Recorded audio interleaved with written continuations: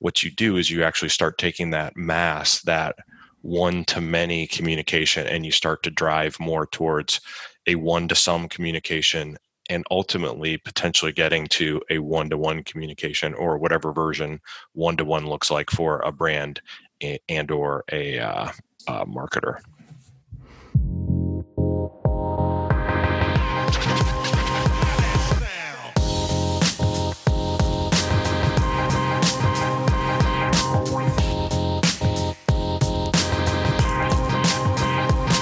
Hey, what's up, everyone? My name is Andre from Cartloop, and I'm very excited about this episode where I talk to Ryan McGuire, the VP of Email and CRM from Tinuiti. Tinuiti is the largest independent performance marketing agency in the US, and probably you've heard of some of the brands they work with: Tommy Bahama, Rite Aid, Movement Watches, Converse, Etsy, and many more.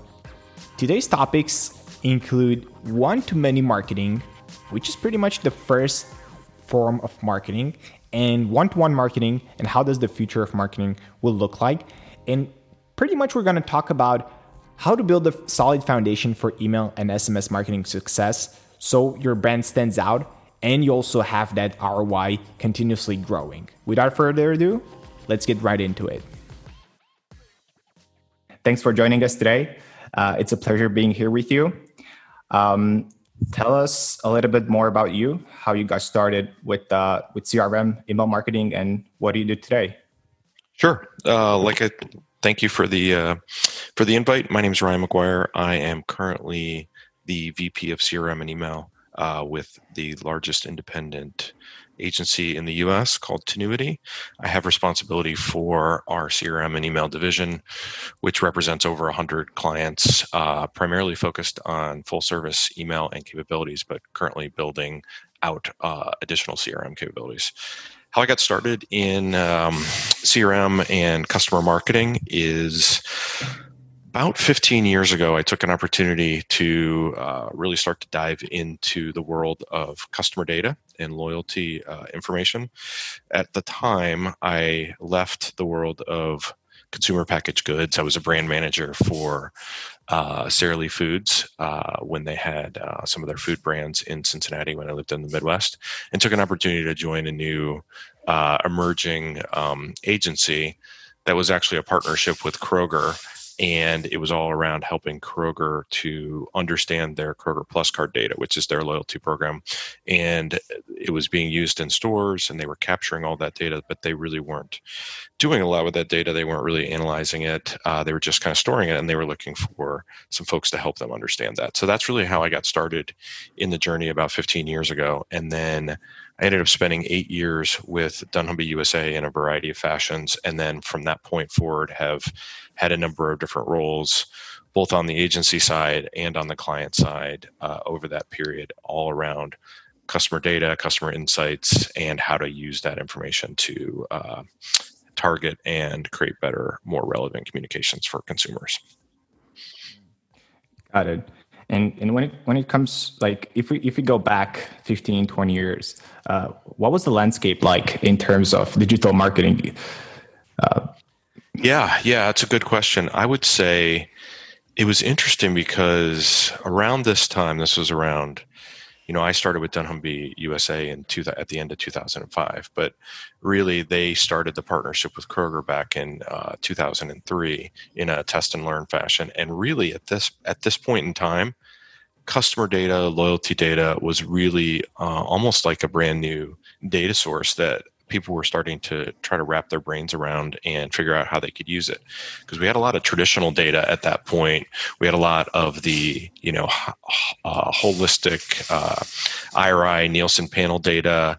We had other more traditional sources, but this was really at the beginning, really in the early 2000s, up through the end of 2010. That's really, that 10-year period was kind of when digital marketing started to get changed a bit, with all these loyalty programs coming out and trying to figure out how to leverage that data to add on top of what we were already getting with their traditional sources, as well as what that data could give us from an insights perspective that some of those other more traditional sources could not provide.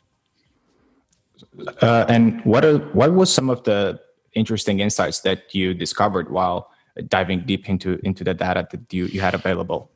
Yeah, I would say one of the things that you really start to understand is this whole mantra of you are what you buy.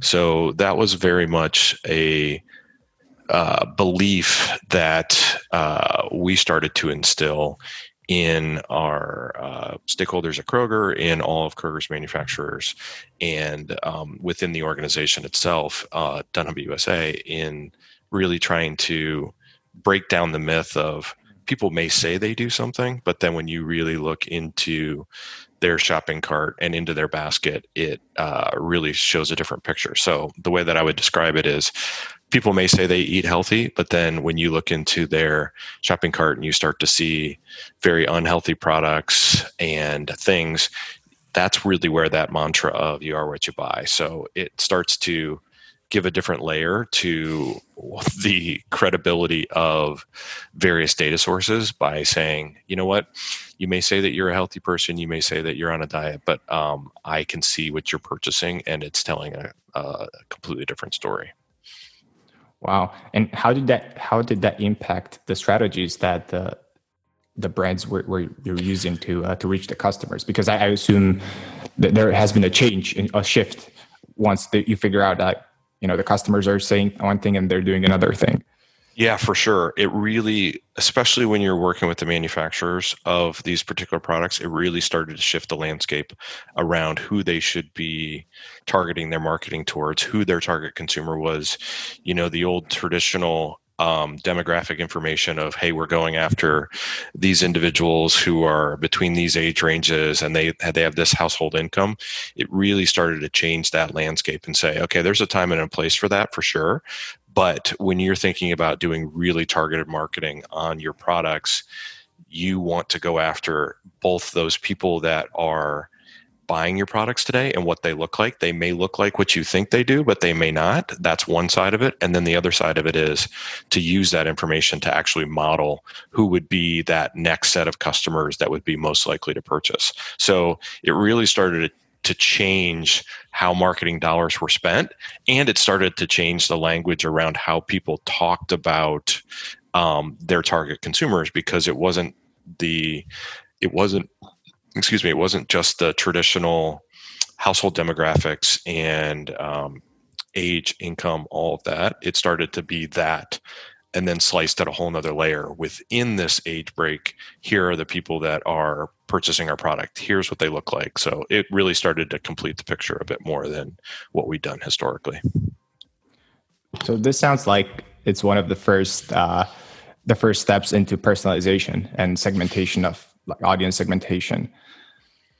It absolutely was. So it was one of those things where a lot of the way that I kind of think about it is, if you think about how marketing really got started with a mass communication strategy. So one message being broadcast to a wide group of individuals, not very personalized at all. Really, the whole point of that was creating awareness for your product. Okay.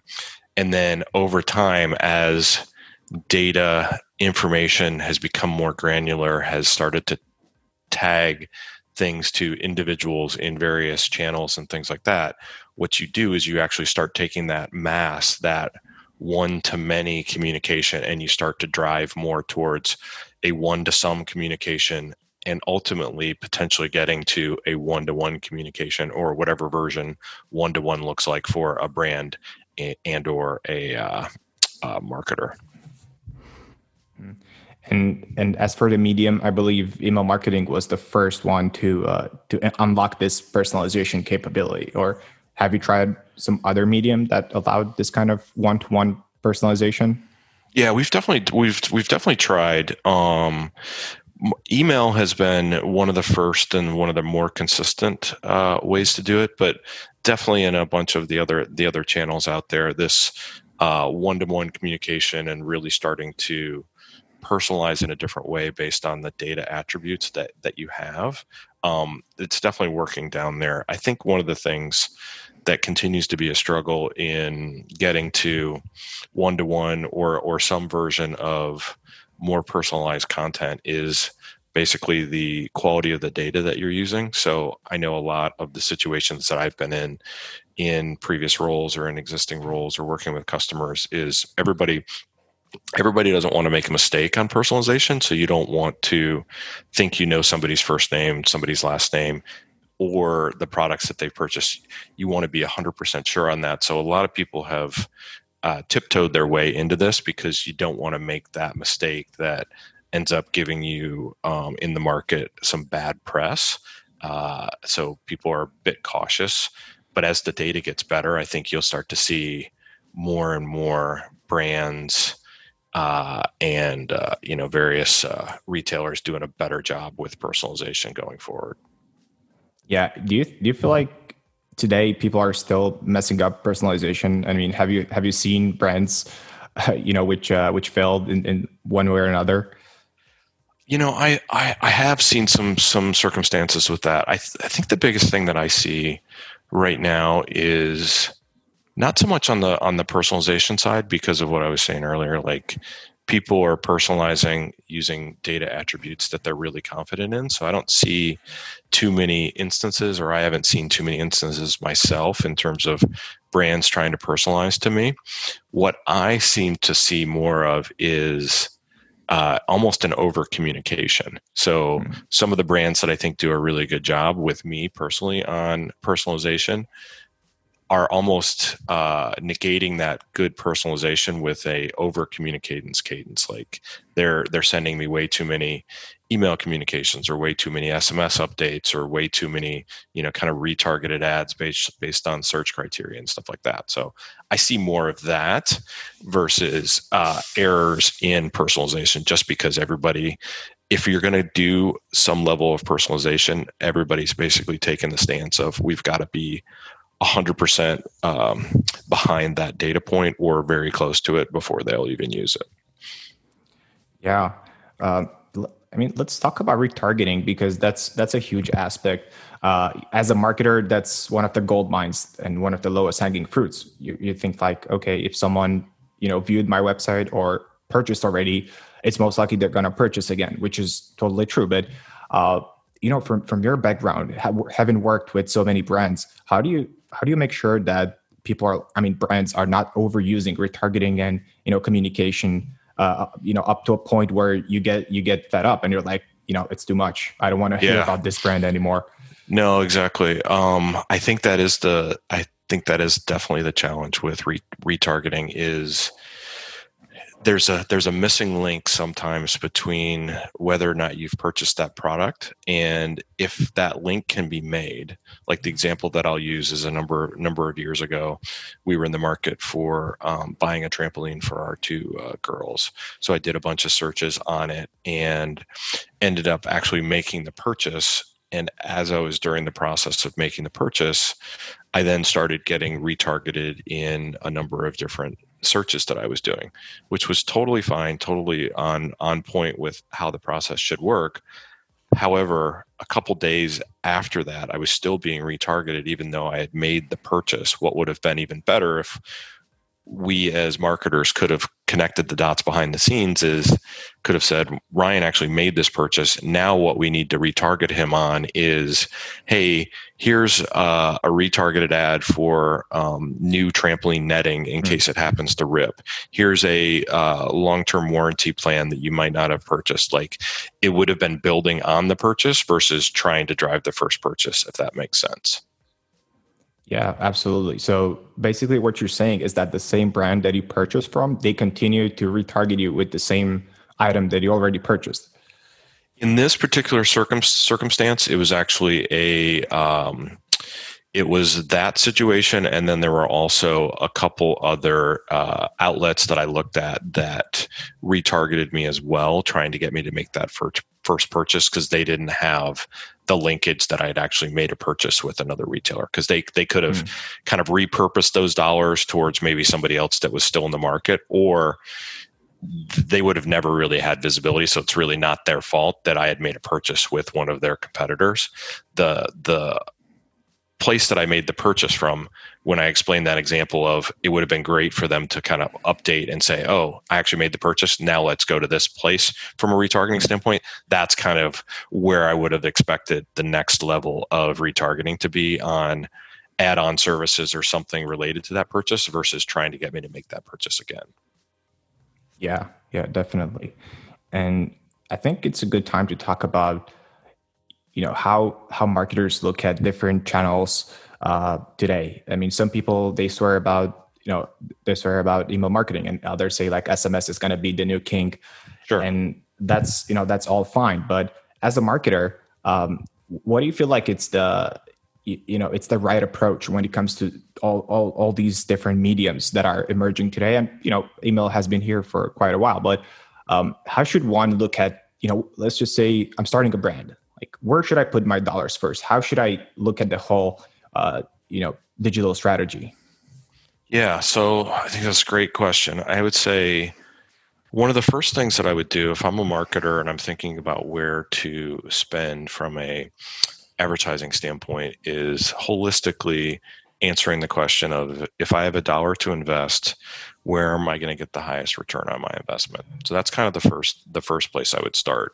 And there's lots of information out there that points to various channels and traditional returns on investment and things like that. So that's kind of one place to start. So that would be like a broad stroke. Then the next level down, what I would say is, then it's all about what are the best channels to reach your targeted audiences. So one of the things that's really interesting, if you think about retail, is there are still a lot of retailers that use direct mail as a very consistent advertising vehicle. And, direct mail is interesting because it's had the same things said about it that email has said, like email's a dying channel, email's going to go away. I've heard the same thing about direct mail, but here we are in 2020, and there's still a lot of direct mail pieces that are mailed out, hit consumers, and actually generate the behavior that they're intended to generate. So you start to kind of look at, there's return on investment, and then there's, hey, what is the way to reach your targeted audience? So I've worked at some very, very large retailers that had a slightly older consumer base, and they're much more comfortable with receiving direct mail, engaging with direct mail, using that as a way to actually drive a purchase in store, versus I've also been at places or worked with folks that are much more comfortable to say, hey, we understand the value of the return on investment in direct mail, but our consumer is a bit more digitally savvy. We want to go more down the email route or the SMS route, or starting to do work with in-app notifications and push strategies and all of that type of stuff. So there's the return on investment that you start with at a holistic level, and then you start to think about, who am I going to be able to reach by various channels, which then helps slice your audience a little bit more. And then kind of the third and final thing is thinking about how all those work together, so that you really think about, all right, if I have this $1 to spend, how am I splitting that up? What percent is going to direct mail or email or SMS, and how am I going to unlock the audiences and get them to change their behavior? Yeah, absolutely. And, when someone starts utilizing this diverse set of mediums and, in conjunction with digital ads and so on, what are some of the challenges when it comes to this multi-channel or on-channel approach? Because I assume there's a topic around attribution. Like, how do you attribute which one of these channels is actually the best performing one? Because sometimes, the dashboard of your email platform is going to say one thing, and then you check your SMS app and it's going to be another thing, and then you're like, whoa, like, what should I do? Exactly. So I think you're hitting on a few of them. One is just the way that the channels work together. So I've seen experiences where direct mail and email working together and targeting that same consumer in multiple ways has proved a very positive lift and return on investment. But I've also seen situations where, let's take that same scenario, the overtouching actually creates a opt-out on your email program or an opt-out on your direct mail program. So you've got to really balance, and it kind of comes back to this cadence of communication and what is the right frequency based on the products that you're selling, the consumers that you're engaging with, and things like that. So that's kind of one of the issues, but you're also highlighting attribution overall is just a problem in the marketing advertising space right now, because everybody wants to move away from last touch or last click attribution in the digital space, but nobody has, at least I shouldn't say nobody, a lot of people haven't gotten very comfortable with some of the tools that are out there versus what has been used historically versus new proprietary solutions that are being created. And it really comes down to, you're trying to put a science behind something that's sometimes a bit of an art. So I always think about marketing being a combination of art and science, and both, math and the numbers make sense, but there's also a human behavior element of this. And sometimes us as humans, we do irrational things that if you looked at the data, it wouldn't make sense, which is why I think attribution has been such a tough nut for a lot of people to crack over the last 5 to 10 years. Yeah, absolutely. And do you have some, do you have some examples where you realize that attribution is something that, you initially thought a channel was working great, and then you discover, oh, well, it's not so great because of how the attribution end up, like providing the data? Sure. Yeah. I think the best example I'd probably give you, and this is probably a number of years old now, but it was in a conversation that I was having around each channel doing its own kind of return on investment and understanding the incremental sales that are generated by that channel. So each channel, think of direct mail analysis, email analysis, SMS, loyalty and rewards, fuel rewards, things like that. They're all doing their individual basically return on investment or incremental sales models. Okay. And they're all saying, okay, this one, if you invest $1 here, you get $2.50 in incremental sales return. If you invest that same dollar over here, you get $5 back in incremental sales. If you invest it over here, you get $10 back. So we were kind of going through that whole exercise. The problem with that is you're looking at everything in isolation and you're not doing the holistic view. And I remember we were going through this process, and one of the bits of feedback that I got both internally from the team when we were looking at it, as well as with the client, is, all right, if what you're telling me is right, our total sales for our business should be 2 or 3 times what they actually are. Because what we ended up doing is we were over counting because we were looking at things in isolation. And that's really what the attribution process starts to look like. So it says, okay, we just generated $1 in revenue. Where did that dollar come from? What percentage came from direct mail? What percentage came from email, SMS, all of this type of stuff? And unfortunately, what's been happening in the space has been everybody's having the same experience that I just described, which is we're looking at individual channels and their return on investment in silos. And then as you start to bring it together, you start to see a completely different picture sometimes of, wow, email might not be as valuable to this brand that we thought previously, because when we start to bring the other channels together, it shows a different picture. Does that make sense? Yeah, absolutely. And how can, like, if we're thinking about this whole overview of the entire stack, the entire, all the channels that one brand is using, how did Tinuiti overcome this problem, or are you still struggling and trying to find a solution?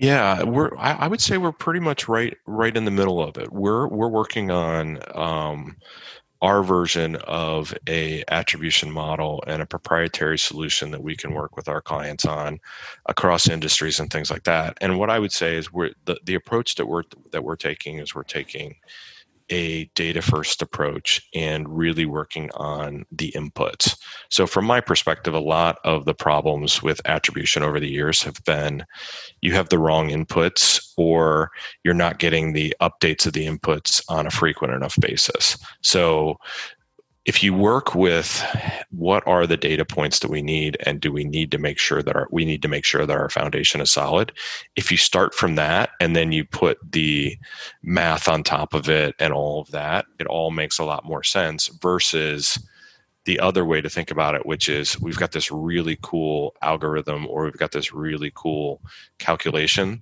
that we think is going to work, and now we're going to back into what the inputs are and things like that. For me, that is one of the pitfalls that I've seen in attribution. So I'm really happy with how Tinuity's doing it and how we're building it from a data perspective and then rolling it out from there.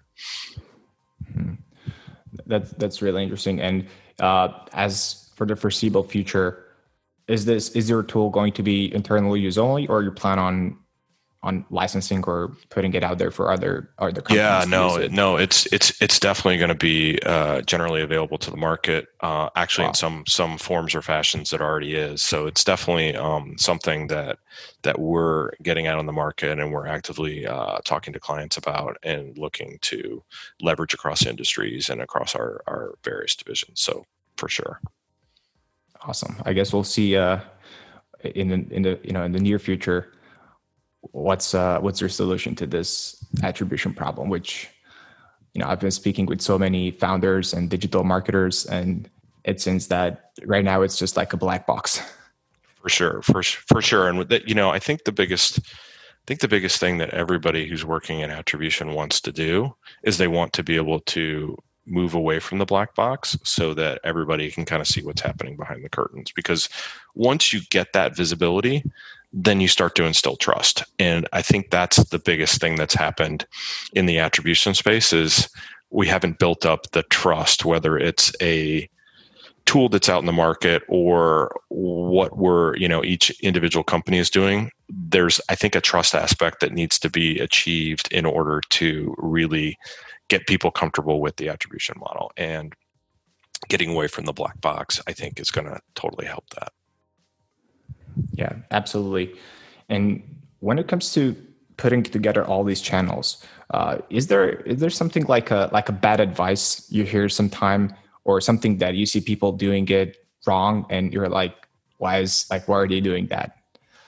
Yeah, I would say, there's a couple ways to think about it. There's the strategy of using these channels together as a holistic communication strategy, and basically saying, okay, I'm going to communicate the same message in email that I'm going to communicate in direct mail, that I'm going to push via a SMS message. There's that strategy, but there's also the strategy of I'm going to use each of these individual channels not necessarily as building on each other, but as unique channels to create different types of communication. So I've seen brands and retailers use SMS, for an example, as purely a transactional channel. So send a order confirmation SMS, send an order ship notification via SMS, and that type of stuff. And then they use direct mail as a marketing channel. They use email as a marketing channel as well. They may use, some other things. So it really all depends on the strategies of the particular brands or products that people are trying to sell, which in my mind helps really think about, do you use these channels in combination with each other to share the same message, or do you use them to send different messages? I personally, as a consumer, I've had examples of really, really good kind of holistic communication where I'm getting communicated appropriately within multiple channels with a very similar message. Like one of my favorite brands that I think does a really good job on this is Starbucks. So I get direct mails from Starbucks. I get emails from them. I have the app. I get push notifications. I get all kinds of different communications, and are all relatively tied together. Like one of the communications I just got was a reminder, because I haven't been to that many Starbucks over the last couple months because of COVID-19 and things like that. But I had some stars that were expiring, and they basically sent me a notification via email and said, hey, you have some stars expiring. Here's the process to go ahead and order, and did that. And over the weekend, I got my wife and I some Starbucks, I think it was on Sunday morning, and used those stars. So I didn't lose it. So for me, that's a great communication. It actually, from a revenue standpoint, hurt Starbucks because I got those drinks for free, but that's only from a short-term revenue standpoint. If you think about the longer term or the lifetime value of me as a Starbucks consumer, I've been in that brand for 10 plus years now. I've had their app. I download money to pay via the app so they don't have to pay credit card fees. There's all this stuff that's happening for them. So it's really thinking about, okay, not just the short term, but the long term. So I thought that was a good recent example of a company that's doing a good job of holistic communication across channels. I think that's an awesome example. And I mean, someone would be listening to this right now and would be thinking like, I just got started, or my brand is just generating, a couple of $1 million per year. How do I go from a non-holistic approach to this, I would say, super personalized approach? Like maybe you have some actionable steps that whoever listens to this can implement starting tomorrow or today. Something that's not gonna crush their budgets, or they're not gonna be overwhelmed. Like, what are some basic steps that one can start doing? Sure. I would say some very basic steps are what I would consider kind of foundational blocking and tackling type stuff. So if you're just getting started and you're thinking about, hey, I want to set up a email database and be able to do some email marketing, a couple things that I would say on that front is, have you spent the time to put the foundations in place around, hey, I feel good about the agency that I'm working with, who's kind of helping me set up all aspects of a full service email program, or am I going to do it in-house? And if I'm doing it in-house, do I feel confident in the team that I have, that they have the knowledge, they have the expertise to be able to manage the database, cleanse the database, understand how to do basic segmentation, how to send, how to do targeting of the campaigns, how to do reporting on the back end, how to really test and learn. I'm a big fan of test and learn, and test and learn is a great way, especially when you're first getting started and you have a small budget or maybe a small number of consumers. Do some test and learn and be able to test with a couple hundred consumers versus a couple million. So there's lots of ways that you can test and learn, do A/B tests, do multivariate tests, do all of that type of stuff to really start to understand and learn without breaking the bank in terms of your budget. So those are kind of some of the basic things, is really get your foundation in order. I mean, I always kind of think about everybody needs to get their foundations right before they can build, whether that's in marketing. I've talked to my girls about that as they start to play sports and they make changes on sports. It's, hey, you're only going to get better if your foundations are strong, and then you can build off that foundation. And I think the same thing would apply to anyone who's getting started with a initial marketing program. Yeah, absolutely. And, the question that some people may be wondering is, I just got started with email. I have some traction. When would it make sense for me as a brand founder, or as a team, to go and talk to an agency? And when would that make sense? You can be like, a number like in revenue or number of page views per month. Like, how do I know I want to take this and I have to take this to the next level by working with an agency? Sure. Yeah, there's a couple things on that I would say. One is trying to understand what percentage of your revenue today is driven by the email channel. So this can be kind of a rough guess. This can be, a little bit more math and science behind it. But starting to understand if I'm getting to the point where I'm at 5% or 10% of my overall revenue that we think is generated by email as a particular channel, that's really when you start, in my mind, just from a percentage standpoint, you start to say, okay, we've got something here. We really want to get going with it. That's one way to approach it, and then start to say, okay, I think if I worked with a agency, they could really help me build on this foundation and then put the right activities in place to grow this and take this from, let's say it's 10% of revenue to 20% to 25% to 30%. That's one way.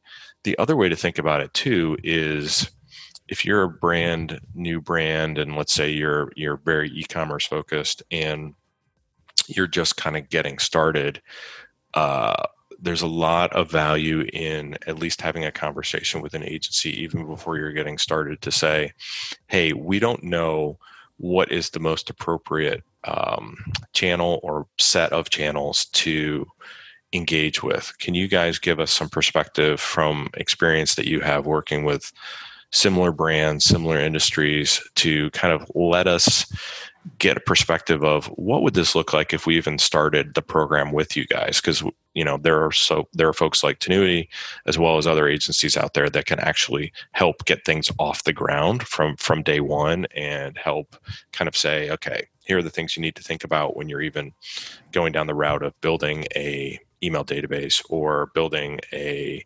SMS communication, like the platforms to consider, pitfalls, timelines, all of that type of stuff. So I think I think there's a couple different ways that agencies can help and get things off the ground.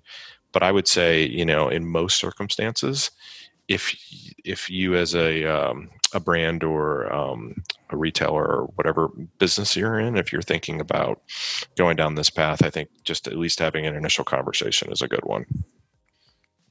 Yeah, and with one of the closing thoughts is how can one brand make sure that they make the right decision when it comes to working with an agency? I mean, recently, like pretty much every day or every week, I see someone launching a new agency, and there's like so many of them. How do one brand or a team can decide whether this is a reputable agency and it's something that it's worth putting the dollars into, or it's just someone starting at an agency today and you're not sure what kind of results it's going to bring? How can one make that difference? Yeah, I would say one of the biggest things when you're going through the evaluation process is, it's a very tried and true statement, but past performance is the best indicator of future performance. So when you're looking to evaluate agencies, take a look at what their existing client base says about them, what previous clients say about them. I'm a big believer in leveraging case studies that have been published by that agency, the clients that they work with, understanding if they have expertise in your particular area, have they been there, done that before. That's definitely a huge part of it for me. And if I was on that side thinking about the evaluation of an agency, that's part of it. But there's also a bit of, does the agency match my overall brand's culture? So I think a lot of agencies sometimes struggle to retain certain types of clients because of misses in culture between the two organizations. So culture for me obviously is a big thing within everybody's business, but it's also an important thing to make sure culturally the brand and the agency is aligned. So those are kind of two of the tips that I would give. Yeah, that's a really interesting insight, because I haven't thought about the culture part.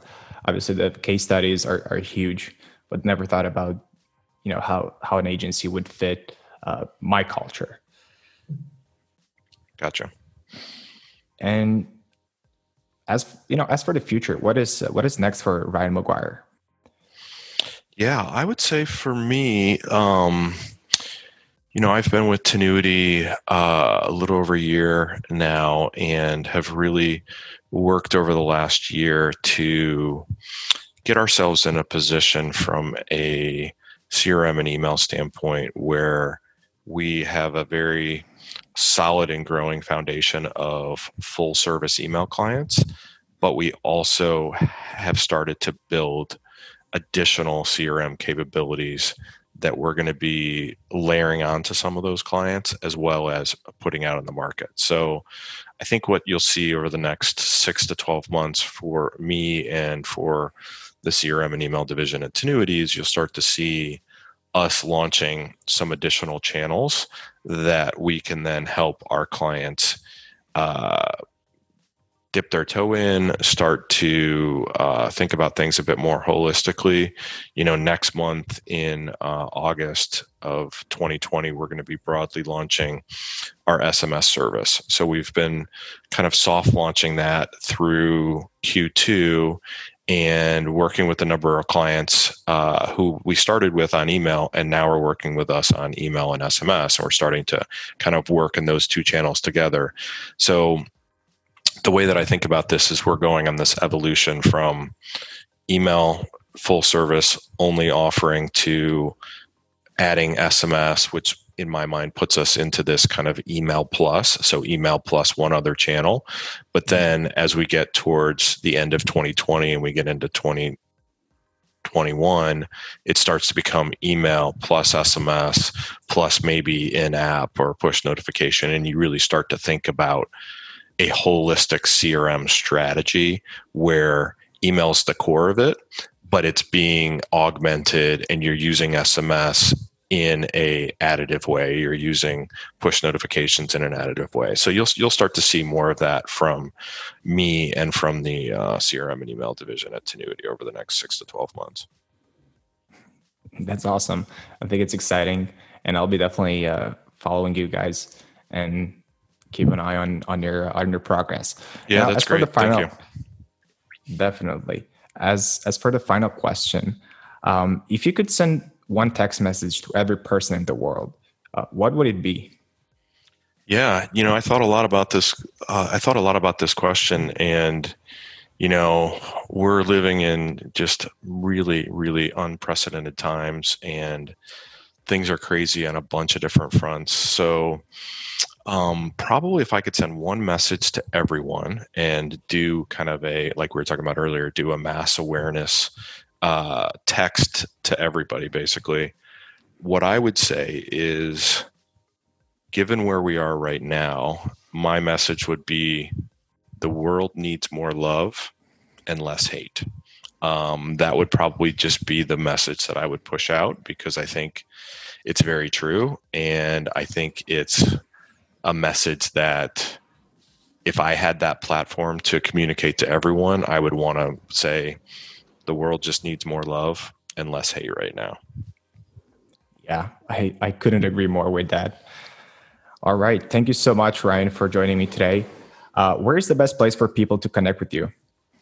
Yeah, so I would say, obviously you can connect via a number of the Tenuity outlets. So you can, follow Tenuity on LinkedIn. You can follow me on LinkedIn.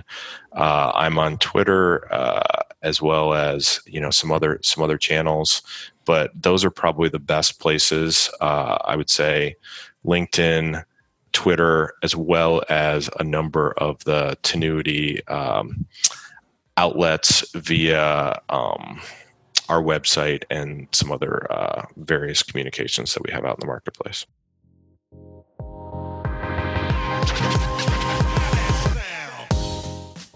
Thanks for joining us today. If you're on Shopify, check out Cardloop.io or just search for Cardloop in the Shopify App Store. Cardloop is a text messaging platform your customers will love.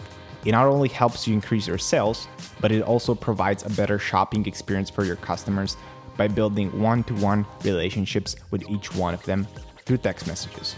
And the cool thing about it is that there's no time required for you and your team, as we got a whole team of experts handling the conversations 24/7.